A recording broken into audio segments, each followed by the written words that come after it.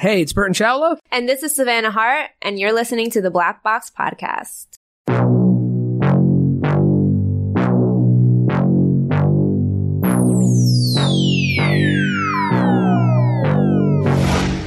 Different players, they have different likes, different wants, different needs. Some guys care to win. Some guys care to just get the next contract. I think a lot of guys want to do both. I think that's the idea. You want to be in this league as long as you can, make the most as you can, but also win. On this week's episode, we have Danny Green of the Philadelphia 76ers. He talks about being traded twice in 1 week, the bubble, everything that's going on with the racial inequality in the world, and the business side of basketball. Let's get into it. All right, Danny, thank you so much for joining the Black Box Podcast today. We're so excited to have you, and we're really, really excited to get into this conversation. Thank you for joining us. Oh, thank you. Thanks for having me. It's a pleasure. My guy, Burton, go way back, like 4 flats on the Cadillac. He always looks out for me, so, got to jump on his pod whenever he has it. So appreciate you guys having me. Congratulations on your 3rd chip. That's amazing. Thank you. And you really got to experience something special within the bubble.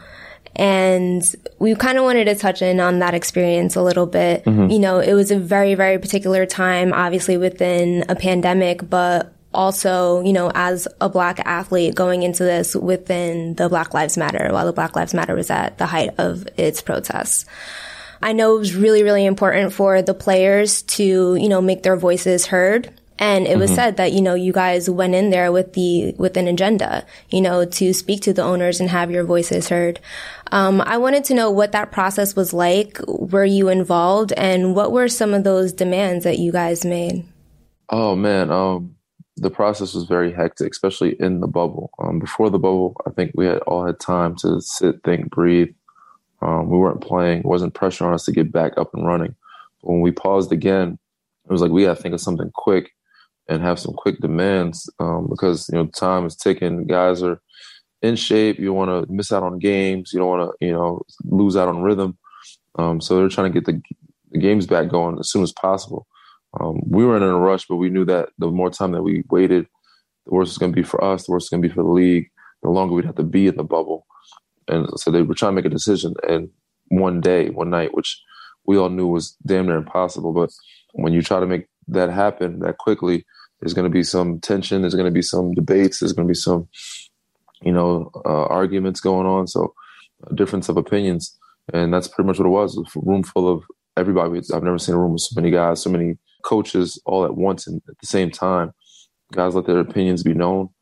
And it didn't go well the first night. So we got a chance to go home, sleep on it, reconvene the next day, and figure it out. We came to some terms, some demands, as groups, as teams, and we brought it to the forefront, talked to, CP, Iggy, a lot of the guys that are the head of our Players Association, and, express to them what it is that we're looking for, what kind of wins we need, and who we needed behind us. And that's when we got on the phone with the owners. So we need the owners behind us. We need, these people behind us. We need everybody behind us. We can't just do this on our own. The league seems to be like ahead of the curve when it comes to supporting their athletes, when it comes to this ongoing dialogue about social justice. As a player, can you shed some light on that? Is it the league? Is it the union? Are you guys pushing them? Are they saying, yeah, this makes sense? It's all the above, man, but it definitely has to start with the union. The union does a great job protecting us, but that relationship, that bond, it didn't start just now. It's been built up over time. And it said us going back and forth to the league, us having certain partnerships with the league and deals with leagues, they feel like they have to protect us as well. And, Adam Silver's been amazing, even before him. Rest in peace, David Stern. They've always been for the players and try to, compromise in our favor. So that relationship has started, years before I even been in the league. It's only grown stronger. So when we have our Players Association, our guys protecting us and the league want to, have our backs as well, it makes it easy for everything to fall in line or for everything to align and for guys to be able to express themselves or our passions and move forward as one. And it'd be more powerful than it is if we were separate. So you made a point that was going right into my next question. What year is this for you? 13, 12? 12 years. God bless you. Congratulations. Thank you. So, I mean, I'm sure you've seen a change in the league. It's evolved. Do you Do you think there's a power shift towards the players? Like, are players more powerful than ever? And I'm not talking about like free agency power. I'm talking more about like, I mean, this year was an unprecedented year. You guys demanded action. Do you think you guys are more powerful? I think so than what it was before. I think everything is more powerful now when you have the access you have with things, social media, platforms. Our platforms are a lot bigger than it was back then. Everybody is. And so the TV deals that we have, we're always on TV. We always have these social media platforms, podcasts. And I said, as you can see, you didn't see it often back then, but you see now how much power we have, not just on the court, I said off the court, with certain guys' voices making and moving the needle or making a stand. Obviously, we still know we have a long ways to go because even with our voices being heard and not really being heard the way we want them to be, because of we're not getting the justice that we want, but there's still some things being done, some things being turned, some decisions being made. And I don't know if that would have happened, 10, 15, 20 years ago.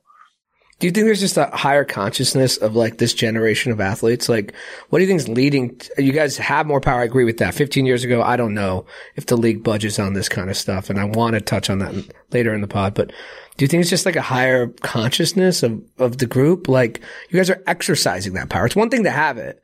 It seems like you guys are exercising the power. For sure. And I think I wouldn't say it's by accident or by choice. Sometimes it is. A lot of us choose to, but a lot of us, we know because of who we are and the role models that we're looked up to by so many youth and people around us, the platforms that are given us. The reason why they're paying us the big bucks is because this comes part of the job, even though it shouldn't be. But, a lot of us, some of those guys may not want to speak out, but by no choice, they said, we don't have the choice. Some of us in that bubble, we're now not just basketball players anymore. Even though some of us feel passionate about it, want to be involved in it. Some of them may not, but guess what? You're part of the group and we have to move as one. You may want to be a basketball player, but you have to be on this forefront with us as well and using your voice for not just us, but our communities, our families back home. So yeah, I think it's us being more aware, but also, I guess, let me say the pressure, but the fact that we have those platforms and the eye is on us, and whenever we move, people are going to follow. I think the infrastructure, though, is important, right? Because, yes, like, you guys do have the platforms and the access to make your voice be heard. But, we saw the example of Colin Kaepernick when he made his voice heard, and he had so many people behind him, and yet he was still blackballed out of the league. And we would never see that, I feel like, in the NBA. So it has to be something different within the infrastructure, right? Like, what do you think that is? Sure. Do you think it's the support from the ownership? Do you think it's the commissioner? It's all the above. And I said, we're not the first ones to do this, but this has been going on. And some guys have actually tried to use their platform and their name and everything they had going to make a stand. And a lot of those guys got blackballed from the league as well. Mm-hmm. So we can't take credit. I'm Greg Hodges. Sure guys way before us, Mahmoud Abdul-Rauf. There's some other guys, you're saying, like, you guys back then that, had felt a certain way about certain things. Mm-hmm. But so the league has changed. We have changed. Our platform has changed. Our power has shifted and changed to where the league would look crazy if they blackballed us at this point, mm-hmm. if we're taking a stand passionately about our culture, communities, or our political stance. But so we were not the pioneers of this. This has come a long way, and we have a lot of those guys to thank, commend, and we owed a lot of them. We owe them a lot more than what they were given. So I actually had this conversation, a promo here on my other pod. But do you think that, like, what do you think the difference is between the league's approach to this, the NBA's approach to this, and some of the other leagues, specifically the NFL? Like, it feels like, to Savannah's point, it feels like the league and Adam is behind you guys, right? You said yourself, like, they'd look crazy if they didn't support us. Mm-hmm. But the NFL didn't support Colin Kaepernick. And I don't want to get into the blackball or not blackball, mm-hmm. or the legal terms to him not having a job, because all of that's going to be fought out in court. And you can even have a sports debate of like, well, I don't want the distraction, whatever. It just doesn't feel like they're supporting him. What do you think why do you think one league does it and other leagues don't? I think at that time there was different, it's hard to explain or put into words because I don't know much. I can't speak on the NFL or their ownership as much as I can, but I just know Adam. And I think he knows that everything that we do it is magnified. We are the highest at the pedestal of what to follow, and that starts with him as well. And if he didn't back us, we would, at some way, some shape or form, protest. And he don't want that. We don't want that type of league. He doesn't want that type of relationship with us. But mind you, he's not that type of guy. He's a very open guy, and he accepts all people, races, and wants equality, wants fairness, that's where it starts. I think the NFL at that point, which they have starting to change, and you see Jay-Z's coming over and trying to, get some things going with Roger and change that narrative, change the atmosphere, and get them to start backing players. Yeah, I just think the league's ahead of the curve, or at least ahead of the other leagues. You touched on partners. Yeah. I mean, I love it. Obviously, I'm a huge NBA fan. I work in basketball. I love that they're thinking about these very important topics in a very serious way. You touched on partnerships. I've gone through this on the business side of things. I mean, it's a business. Everything that happened in China and sort of the delicate line that Adam Silver had to walk and everybody had to walk, that was about money. That was about viewers. That was about selling product, usually right? Always is. Yeah, usually always. So good. I'm glad you said that. So when it comes to business and, we obviously want to touch on a lot of things on this pod, but be mindful of your time. But I just can't let this one go because it's important to me. When it comes to business and brands, my experience, unfortunately, in the last 6 months has been that brands will talk the talk when it comes to racial equality, but they don't always walk the walk. Mm-hmm. And I wonder, have you experienced that? And then if you have, I'd love to hear an example of it. You don't have to name the brand, obviously, but if you haven't experienced it, how would you react to that? A brand saying, yeah, we're about racial equality, but then they're really not. That's everything. That's hundreds of thousands of brands. Yeah. And it's really not my job to figure that out. Mm-hmm. And it sucks because you never know who's really with you. You never know who's, for you. Most of us as Black people, as community minorities in different brown and Black communities, we always assume all right, we don't put it past anybody. We assume they're already a certain way before we even deal with them, and if they prove us differently, then cool, but we're not shocked by it. But we do know that, a lot of people that we deal with, whether it's coaches, owners, partnerships, sponsorships, they're going to have people in their, group or in their organization that are probably not the most open to all races. But I don't think we care. We're still forcing you. We're forcing the issue. We're forcing you. Even if you don't like it, you're going to have to put your money behind this. Maybe not all the owners may not want to be involved, but guess what? We're putting the pressure on you because if you don't pretend, you're going to lose out on a lot of money. You're going to lose out on a lot of fans. You're going to lose out on us or our talent of even playing for you or being with this organization. And so that's just kind of the pressure that we have to put on everybody around us, even though they may not like it or not, or they might be pretending. Either way, we're forcing them to either do something that they're a part of or at least learn about it. But yeah, we have to put that pressure on them to at least, put some type of money behind it. And a lot of times, it's businessmen, even if they don't, they have to follow suit because they don't want to lose out on money or business. That's such an interesting perspective. I'll tell you a story about you guys are in the bubble. George Floyd got murdered on Memorial Day. I'm putting together all these different programs around athletes, including, your podcast and all this stuff. And I'm, building all the pitch decks. And now I'm starting to talk to brands. And in every conversation that I had with a brand, I made it a point to ask them, where do you stand when it comes to racial equality and social justice? Because every program, everything I do is, branded content, all that stuff. Some of the narrative is going to include the idea of equality. And I point blank asked people that question. Right. And because it's Zoom, you could see their facial reactions. Mm-hmm. And some of them didn't respond. Most of them responded well to it. Uncomfortably though. Yeah. And some of them, exactly, were uncomfortable about it. But I was so fed up at that point this summer where I didn't care if you were uncomfortable. Yeah, no, that's how it should be. That's how we are. We don't care whether you think that or not, or we're going to force you to do this or we'll force you to answer these questions. But it's crazy that those questions make people uncomfortable as if you ask them about their bedroom activities. Right. It's oh, who'd you vote for? And you're like, it's none of your business. It's okay, we just want to know. You know what I'm saying? It's not that crazy or deep of a question, but because they want to hide it, that they don't want you to look at them a certain way, it makes them uncomfortable. And they don't want to give you the true answer. They want to give you the politically correct answer, which I said, that's fine. You give me politically correct, but I'm going to know at some point who you are, what you're about.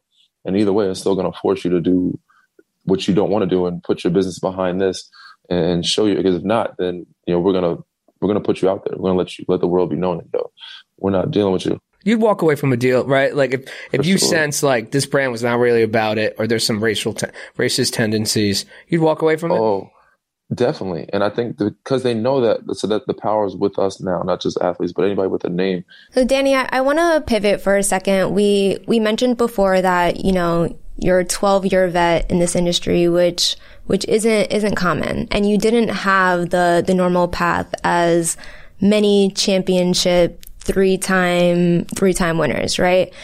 Mm-hmm. You were a second-round pick, played overseas, played in the G League, and now you are where you are. What was that path like? It takes more than talent and work ethic. I think it takes, a certain business mind as well. Did you have the proper management around you? Did you have the proper agent? Was it your familial support? Everything. Was it all? And I know I keep saying it's all the above, but everything. I'm a firm believer in everything happens for a reason. But that road was wild, it was up and down, but very necessary.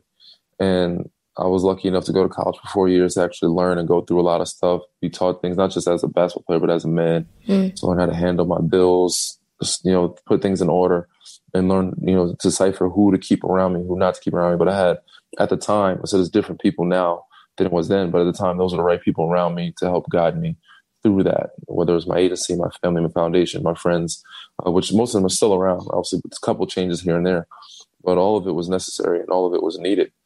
For sure. I'm curious as to who helped you kind of structure that, because the little background on me, I actually was the player development director for the Brooklyn Nets. And that was my exact role with these guys coming in, like the Jared Allens who are signing at 19, 20 years old. And they don't know how to do that. We have programs in place as to, how to say no to extended family members, how to write a check, because a lot of the times they lean on people who are provided to them maybe by the big agents or whatever the case may be.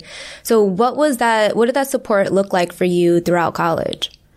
It was pretty much a lot of my teammates, my coaching staff there, my family. My dad helped me choose my agent. My agent helped me with this, and that's all was self-experience. I had to learn over time to how to say no.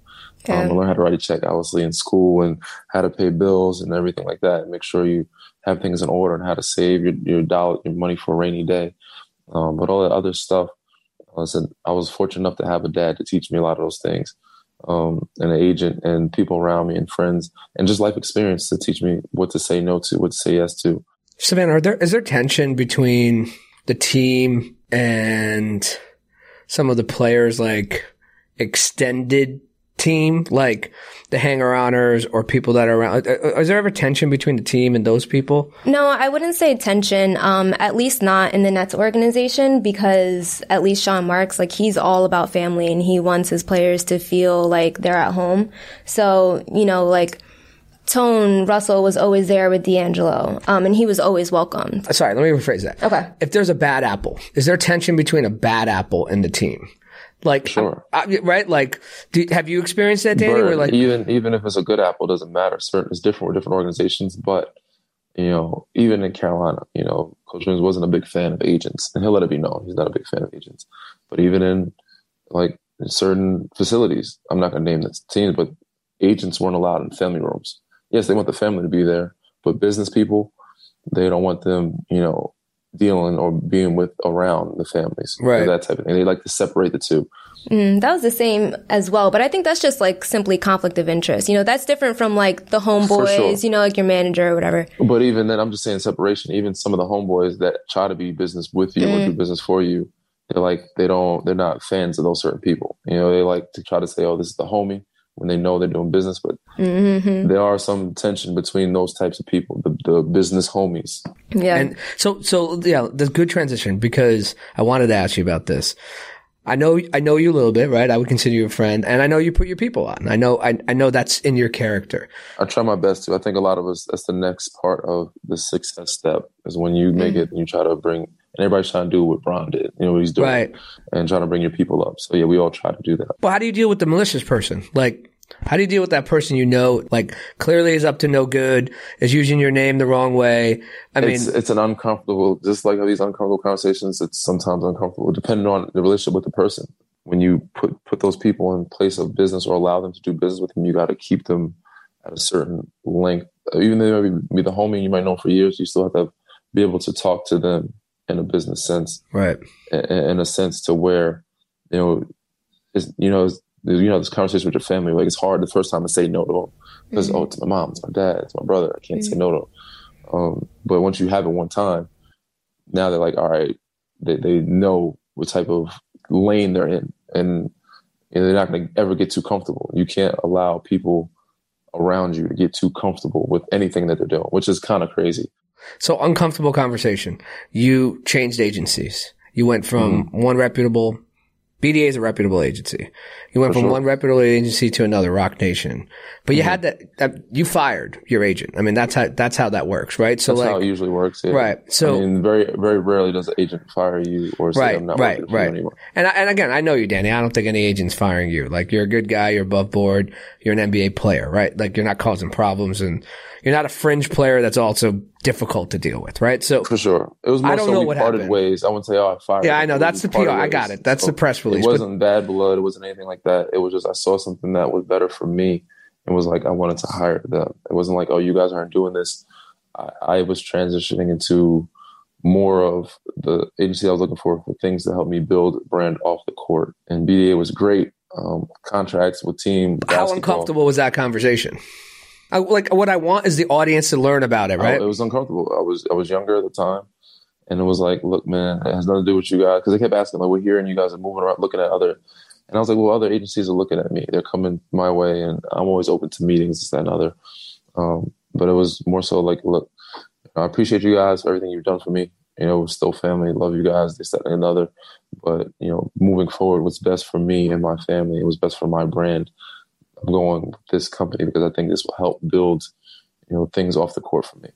How did you approach it? How did you do it? Phone call? Email? Yeah, it was, I'm more of a text kind of guy. You know that too. So I was more of a text than a phone call.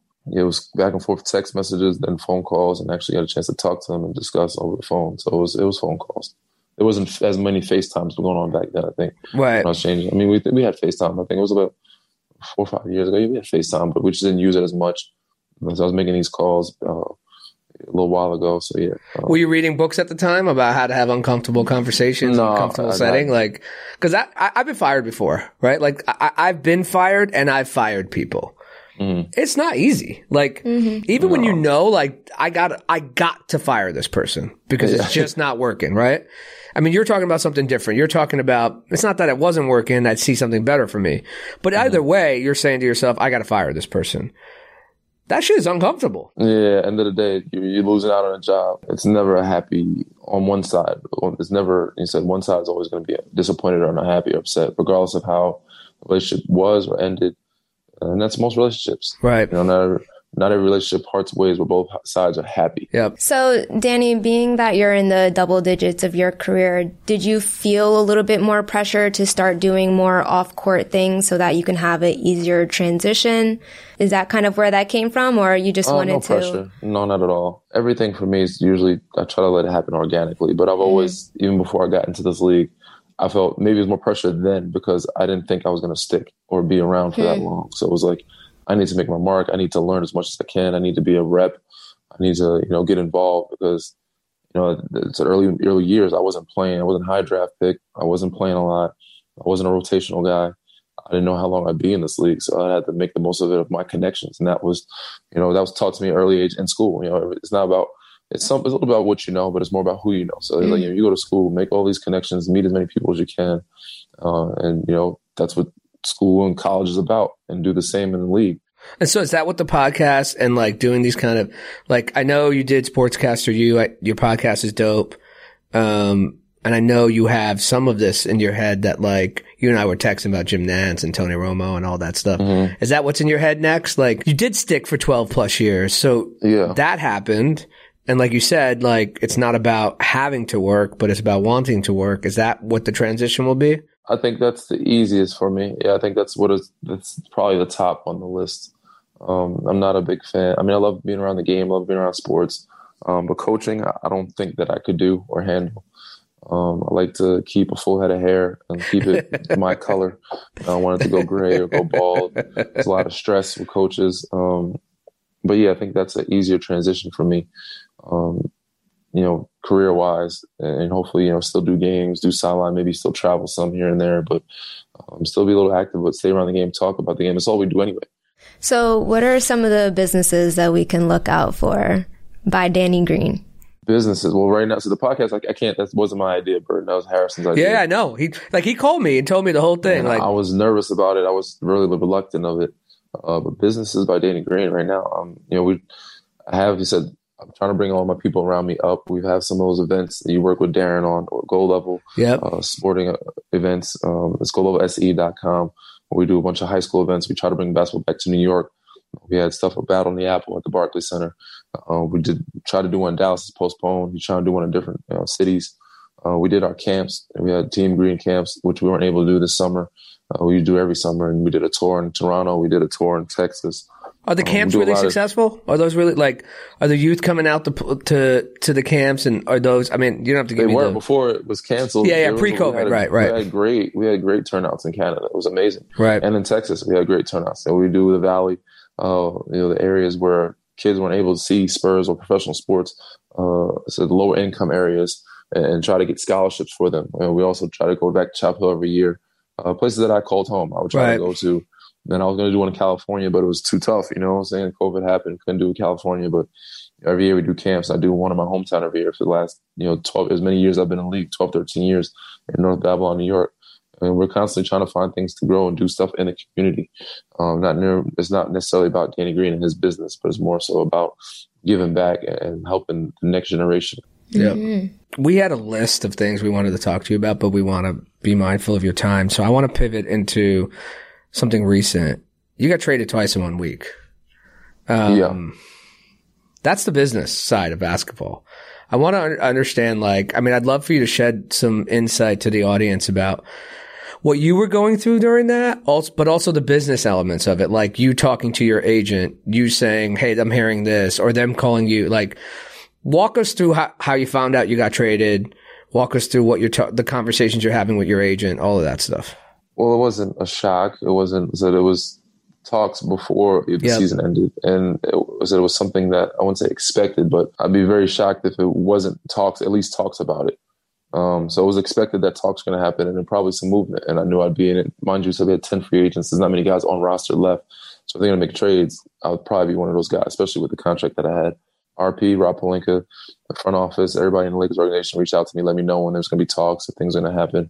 So they, gave me a heads up. I was aware of it. It wasn't, I wasn't blindsided. I told my agent, let them know what's going on. I said, well, if they're going to trade me, I would love to be in a destination where it's at least a contender. And I think knowing that, I think that's when the works had started happening, OKC and Philly. But there's a rule, there's a 30-day rule. You can't trade a player, for another player or team. And that's why I wasn't cleared till December 8th. I couldn't practice till about the 8th. But yeah, so they made the trade with OKC, and OKC made the trade. But your agent's telling Pelinka and other teams, not necessarily Pelinka, but the other teams that wanted to trade for me. Listen, we're looking for a contender, right? So that it's he would like to be in a city, that's a contending team or playoff team. If it doesn't happen, then obviously he'd love to be there. But we figured it out at that point. But it was I heard trade OKC, cool. It's where we go from here. He talked to my agent. He talks to the front office, lets them know. He said, all right, they're working out deals to get this, that, and that other done. Okay. I never got a chance to talk to the front office about it, but things just happened fast, and they happened again, and it was okay, this is what they got done. And normally you would talk to a team that's trading for you again, but I didn't get a chance to talk to Philly. It just happened, but I wasn't mad about it at all. It was a great spot. It's in the East Coast, one of the top teams in the East, I thought, and thought I could make an impact, not just more so in the locker room than on the floor. But I'm trying to do both at the same time. But it was a good spot. So I got a good sushi spot for you in Philly. It's called Double Knot. Double Knot. It's a good spot. So the trade stuff is always interesting to me. But you're in year 12, in the last year of this contract. I know you focus on basketball. You focus on winning. I mean, you've won the championship the last 2 years. Are you thinking about next contract? Are you thinking about like, I'd like to get one more big one in? I think everybody thinks that, but I think more so at this point, I just think about the resume, the brand. I think everybody wants to keep that. It depends on what different players, they have different likes, different wants, different needs. Some guys care to win. Some guys care to just get the next contract. I think a lot of guys want to do both. Right. I think that's the ideal. You want to be in this league as long as you can, make the most as you can, but also win. So that's always on the plate. And you want to, all right, well, before I get too old or before I'm out, I need to play well to make this. But for me, it's always my brand and just, continue. I love to win, keep winning, keep being competitive. But also at the same time, said you want to make the most as you can and be in a city that you, especially as you get older, you want to be in a city that you can enjoy with your family, with safe, et cetera. So you look at all those things when it comes to if you're a free agent. Obviously, trading, you have no choice. But when you're a free agent, where's the best city for me to be with my family, be safe, have a good place for them to live, me enjoy as a player and as a person, and also make the most of it at that job, just like you look at when you look at other job offers or opportunities. Right. Like that's where I'm going with it. Like you're going to have another free agent year, right? Like you had that when you went to LA. So you're going to pick and it's situation and money and like you said, city. I guess I was just curious, like the money is a factor here, right? Because it is a business, right? Like that's the stuff, like it's not as simple as like, I just want to go here. Like it's, there might be some gangster offer, next summer and you're like, all right, I never thought about these guys, right? Exactly. And like I said before, it's always a factor in everything that's happening in business. Even when it's not business, when it's political, when it's social injustice, is always the foundation of it, which is, it's ugly truth, but there's always some type of money business move behind it for, ulterior motive for people to move or go forward with certain things that they may not even believe in. But it's always a factor. When did it hit you that this is a business? At what do you remember the moment? Like, oh, damn, this is not just basketball anymore. Probably, I think most guys experience it the rookie year, or at least the first 2 years. When you see you're in college, you're used to being with teammates and with them for 4 years, right?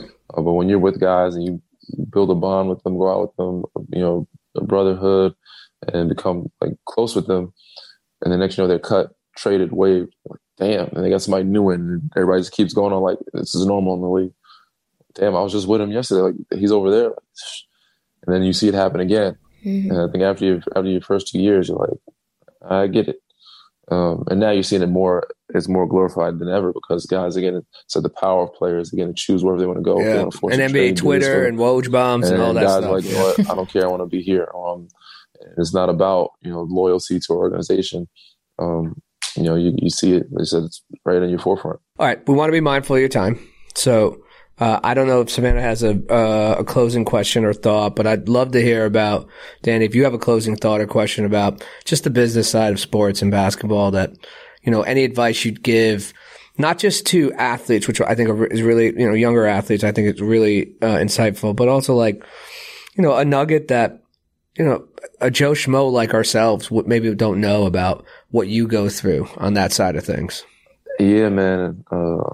Say, take care of your mentals, take care of your chickens, right? All those things, get everything in line. But at the end of the day, you hear a lot of people say those things. But if I had to give some advice to a youngin, it's just prepare for way ahead for the future. And so I don't have any regrets. But the more organized you are, the more prepared you are, the less likely you'll be shot. Always save for a rainy day. The quicker you learn how to say no to somebody, the better off you'll be. But yeah, do your research, do your due diligence on any business partnership, even friendships, because you never know people's ulterior motives. But yeah, be sure to, do what's best for you. Don't worry about mom, dad, brother, family. Obviously you keep them in mind, but do what's best for you. Be you.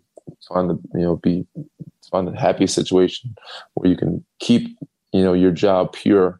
Because most jobs, even if you love it, a lot of times you're going to lose some love for it. Yeah, it won't for be sure. as pure. There's always politics in it, but find your way to have that pure happiness as if you were a kid.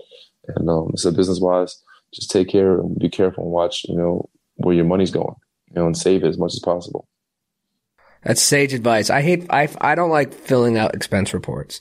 That's not my happiness at work, but appreciate the time, Danny. As always, you're very thoughtful. You're very insightful.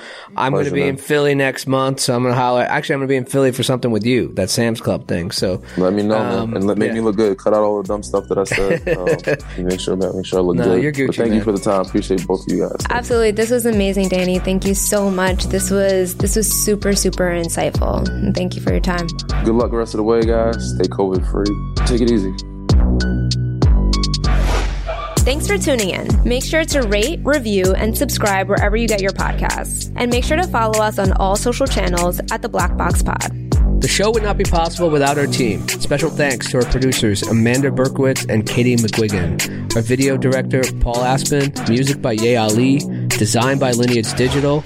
All photos by Jonathan Gabriel Charles. And our production house, Gotham Podcast Studio in New York City. Special shout out to Raul Hernandez. We'll see you guys next time.